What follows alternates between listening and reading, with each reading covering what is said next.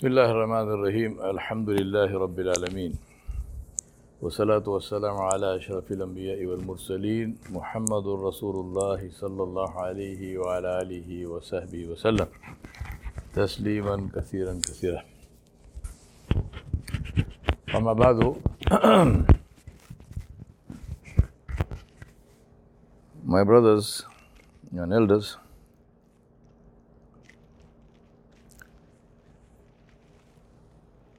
which was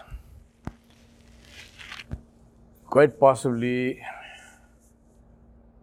the most successful army in the world, which, except towards the end, never lost a battle. Which army? Yeah? Muslim? No way, not by a long shot. Crusade is something that happens. That's not an army, huh? The Mongols? Mongols, yeah, Mongols is one. But the, huh? Who said Romans? You spoke without moving your mouth. How do you do that? That's right. The Romans. Now, why? Any idea? Strategy. Huh? Strategy. Strategy. Leadership. Numbers. Technology. Well, some of each, but that's not the reason. The reason was the ordinary Roman soldier. The ordinary Roman soldier carried a weight of his equipment, his armor, his sword, which is called the gladius, his shield, which was 6 feet tall. It completely hit the man. Made of wood, covered with leather. Imagine what it weighs. Plus his equipment, he wore either chainmail or link mail armor. His equipment weighed roughly 60 pounds. That's how many kilograms? Do the sum, right? The average Roman soldier the army marched 20 miles every day. And at the end of 20 miles of marching, and this is not a forced march, this is not a fast march, this is the regular marching. Regular march was 20 miles a day. And at the end of 20 miles a day, they built a fort, complete with a moat around it, which is a trench which was twice a man's height. So you're talking about a 12-foot trench. I think it was usually about maybe 15 feet wide. Stakes on top. They used to take the earth from the trench and build a wall. On top of the wall was stakes. On top of the wall was a wide enough space for sentries to march. And then inside the camp, it was a standard procedure. The way the camp was arranged, it was arranged in the shape of a cross. So, one north, south, east, west, and so on and so forth. They did that before they went to sleep. Every day, the next day, they did the same thing. Every single day. So, what kind of level of physical fitness are we talking about? They swam rivers. They built bridges. They smashed through forts. They were invincible because of the individual Roman soldier. Right? He talked about the Mongols. You know why they were invincible? Also strategy, also generalship, also leadership, no doubt. But the individual Mongol soldier. The individual Mongol soldier was a horseman because the Mongol army was almost 100% cavalry. The Roman army was a mixture of cavalry and infantry. The majority were infantry. It was supported by cavalry. And the cavalry part came in at the time of Augustus Caesar. At the time of Julius Caesar, cavalry was very little. Augustus brought in a lot more. But in terms of the Mongols, they were entirely cavalry. Now, what was the Mongol soldier? The Mongol soldier was a horse rider archer. They used what is called a compound bow. The drawing power of the compound bow was 150 to 200 kilograms. That is equal to lifting 150 kilograms with one hand straight like this. You think you can lift weights, right? Try it. Lift this one chair like this. They did that to the extent where most of them were right-handed, or almost all. So the right shoulder was huge. The Mongol soldier looked as if he was deformed, because the right shoulder and the muscles were hugely out of proportion of the left shoulder because of pulling the bow, right? Now that bow, the arrow had a lethal range of 1 kilometer. The arrow went through plate armor, which the Russians discovered when the Mongols came into Georgia and that part of Russia. It went through plate armor is steel. It went through steel like paper. It had that kind of power. It was the most powerful thing before the invention of the gun. The Roman soldier rode, the Mongol soldier rode a horse, and he had a string of 7 to 8 horses with him, who ran with him. If necessary, the Mongol soldier, without dismounting, went from one horse to the other horse. Usually they dismounted because they took the saddle and put it on the other horse. But without saddle, he could ride. When he was shooting, a Mongol soldier could put an arrow at 100 paces. 100 paces is 300 feet distance through a ring, a finger ring. That was the level of accuracy, right? And they developed horse-based archery to the extent where, when a horse gallops, there is a point when all 4 feet of the horse are in the air. That is the point at which the Mongol soldier let loose his arrow. In 1 minute, a Mongol soldier could shoot roughly 12 to maybe 14 arrows per minute. What is the level of physical fitness we are talking about here? There is a famous battle in which the son of Genghis Khan, his elder son, who later on his orders was executed, fought and defeated the elder son of the Sultan of Khwarazm. And there is a famous part of that battle where the Mongol army chased, and of course, obviously the Sultan's army also, ran that way. The Mongol cavalry traveled 150 miles in 1 day. To this day, that is the longest horse ride that any human being has ever done on the face of the earth.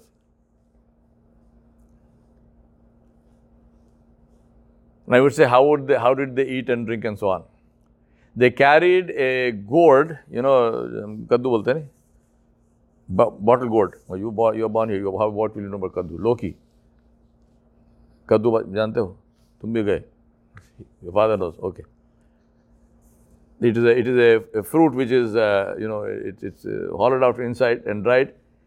That used to be filled. They used to drink a mixture of mare's blood and milk. They would shoot a hollow arrow into the vein here and draw blood, and they would mix it with milk, shake it, and keep it, and that's what they would drink, pure protein.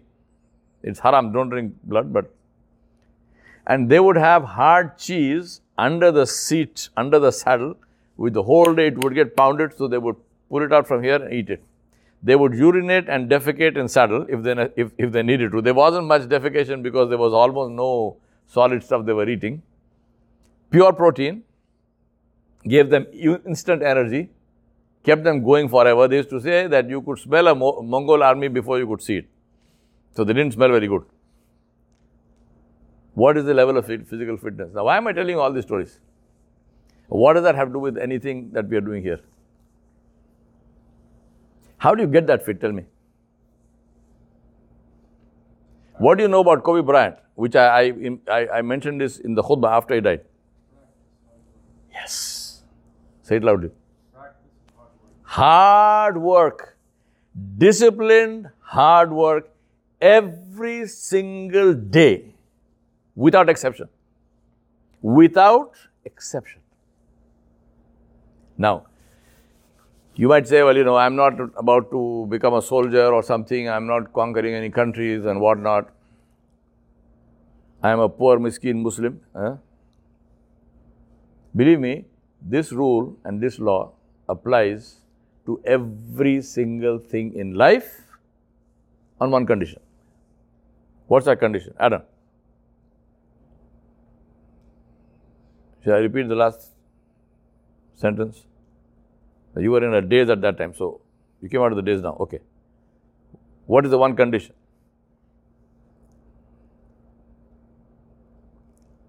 Disciplined hard work is absolutely critically important, provided one thing, and what is that one thing? Time. Karim? Huh? Every day. I said that already. No. What is the condition? Training. Thoughtful. Zaid. Suleiman. Abdullah. Conditional. What is the condition? Why would you do this? For whom? Sake of Allah. Huh? Purpose. You're very close to that. Purpose. Very close. For somebody who? Purpose. Let me build on that. At least he's close to that. For somebody who wants to excel. For somebody who wants to make something of their life. For somebody who wants to make something of their life. Not for everybody. Not for everybody. Let me assure you, the world consists of two kinds of people. You got people who excel, who stand out, and who leave behind memories, and you've got the rest of the world. It's okay. Your choice. Your choice. When I was living here in 1999, because of the change of the century, they were doing a lot of surveys in America. And the American Society of Training Development, ASTD, they did a survey and they looked at how many people reach a level of excellence. And then they defined excellence as Olympic gold medal. Right? That's the level of it. So when you say how many people reach excellence, what's excellence? Olympic gold medal, right? That's the standard. Then they took this standard and they applied it across the board. So in academia, in business, in teaching, in whatever, right? What is the number of people, percentage of people who reach a level of excellence? Guess how many? Less than one. Not so bad. 5%. 2%. 2%. 2% people reach a level of excellence. 98% people are the great unwashed multitude. They are the sheep. Do we need sheep? Yes or no? Yes, you need sheep. Otherwise, what will you put in the pit in Morocco, right? You need sheep, yeah. You need sheep. But your choice. Do you want to be in the pit or do you want to be eating the sheep? Your call. What's the definition of excellence? I just told you. Olympic gold medal. Absolute number one in your field. Right? Let me be a little bit kind and say, I'm not saying number one in the whole world, but definitely number one at least in your environment. Less than that is not excellent. It's good. It's okay. The reason I'm telling you all of this stuff is for one very simple reason. That is, You make that choice. Not your father, not your mother, not your spouse, not nobody. You make the choice. Do you want excellence, or are you okay with being one of the 98%? It's up to you. Because if you are the sheep, what is the destination of the sheep? The pit. Exactly. 100%. The destination of the sheep is the pit. There is no other destination of the sheep. Your call. What do you want to do? Take Rasulullah sallallahu alaihi wasallam. Answer this question as a outsider, not as a Muslim. Right? For this minute, take yourself and put yourself as a completely cold-blooded, objective observer and judge. Not as a Muslim. I'm actually asking you to remove the hubb of Rasulullah sallallahu alaihi wasallam, the adab of the Rasulullah sallallahu alaihi wasallam, all of this from your answer. Answer as a complete and total objective observer. If you take the life of Muhammad sallallahu alaihi wasallam, what do you see there? Do you see excellence, or do you see the life of an ordinary, that 98%? Pure out, as an external observer, what do you see? Right? And you're not saying that because you are Muslim is Muhammad sallallahu alaihi wasallam. No. Because none other than this guy, I've quoted this guy so many times. Lamartine is a school. Lamartine, the French historian who wrote the history of the Ottomans, he called History of Turkey. He wrote about Muhammad sallallahu alaihi wasallam. He said, if the grandeur of the vision, the meagerness, I'm not using his exact words, but meaning, the grandeur of the vision, the meagerness of the means, and absolutely astounding results. If these three are the criteria of human greatness, who can dare to compare any other human being with Muhammad sallallahu alaihi wasallam? Who is saying that?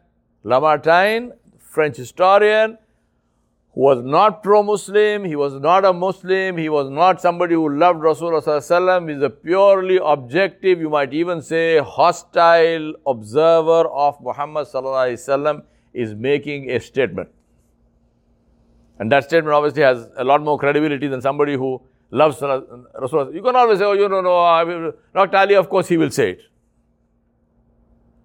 Even if he will be objective, but you might say, well, no, I don't believe he's objective because we know he loves Muhammad sallallahu alaihi wasallam. Of course he will say, no. This is the man who did not love the Rasulullah. He was not a Muslim. He didn't accept him as a Muslim. He is purely saying, here is, and what does he say? He said, who would dare to compare anybody with this man?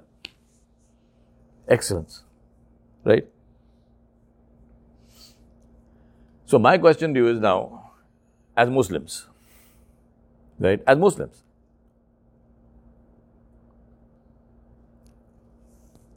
if I say I'm a Muslim, and if I say that I believe in Muhammad sallallahu alaihi wasallam, then what does it mean? Does it mean singing Anashid, nice Naat Sharif, night Nasheed, listening to Nasheed, crying a few tears, sending Durood and Salam on Nabi sallallahu, more on Friday, less on Saturday, whatever you do? Huh? Is that all it is? Is that even anything of it? Or is it to make my life like Muhammad sallallahu alaihi wasallam's life? And if the answer is to make my life, what does it mean? Learn to tie a turban? Put on your right shoe first, left shoe.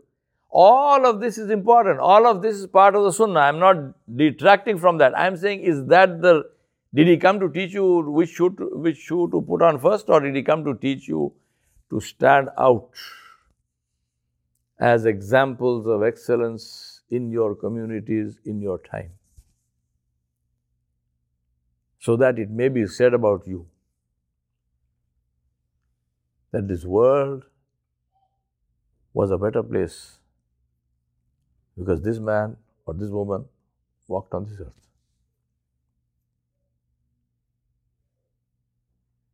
Yeah? Would you like that to happen? Would you like the world to remember you as somebody who made a difference?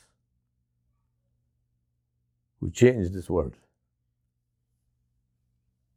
for the better?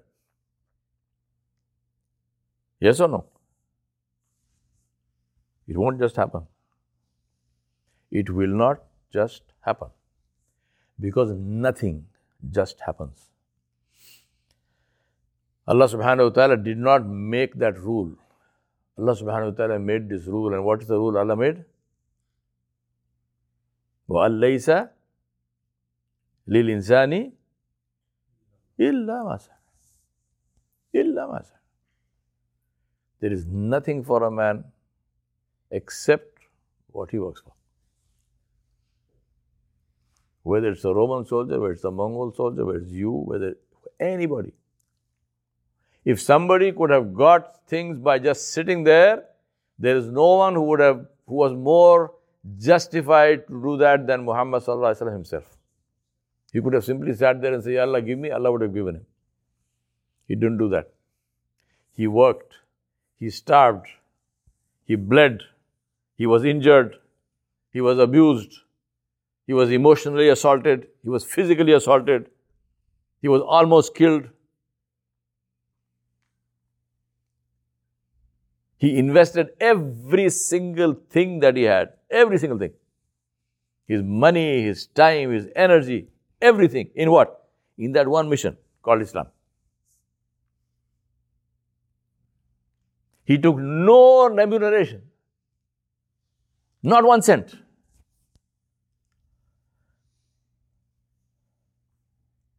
Not 1 cent.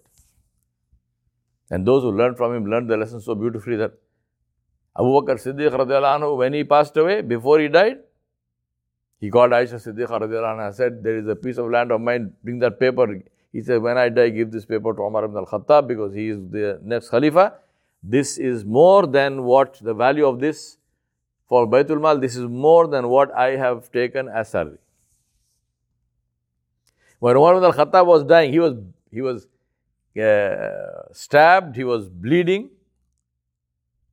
profusely in multiple stab wounds. He called his son Abdullah ibn Umar radiallahu anhu, and he said, I have taken a salary which amounts to so much. This is my money, put it into the Baitul Mal. I do not want to go before Allah saying that I took a salary.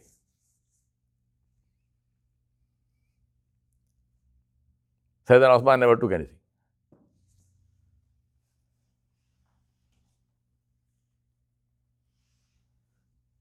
This is a side note, I'm mentioning it because this is also important. But point being, therefore, what is your guys' plan? What do you plan to do? وصلى الله على نبي الكريم وعلى آله وصحبه أجمعين برحمتك يا أرحم الراحمين.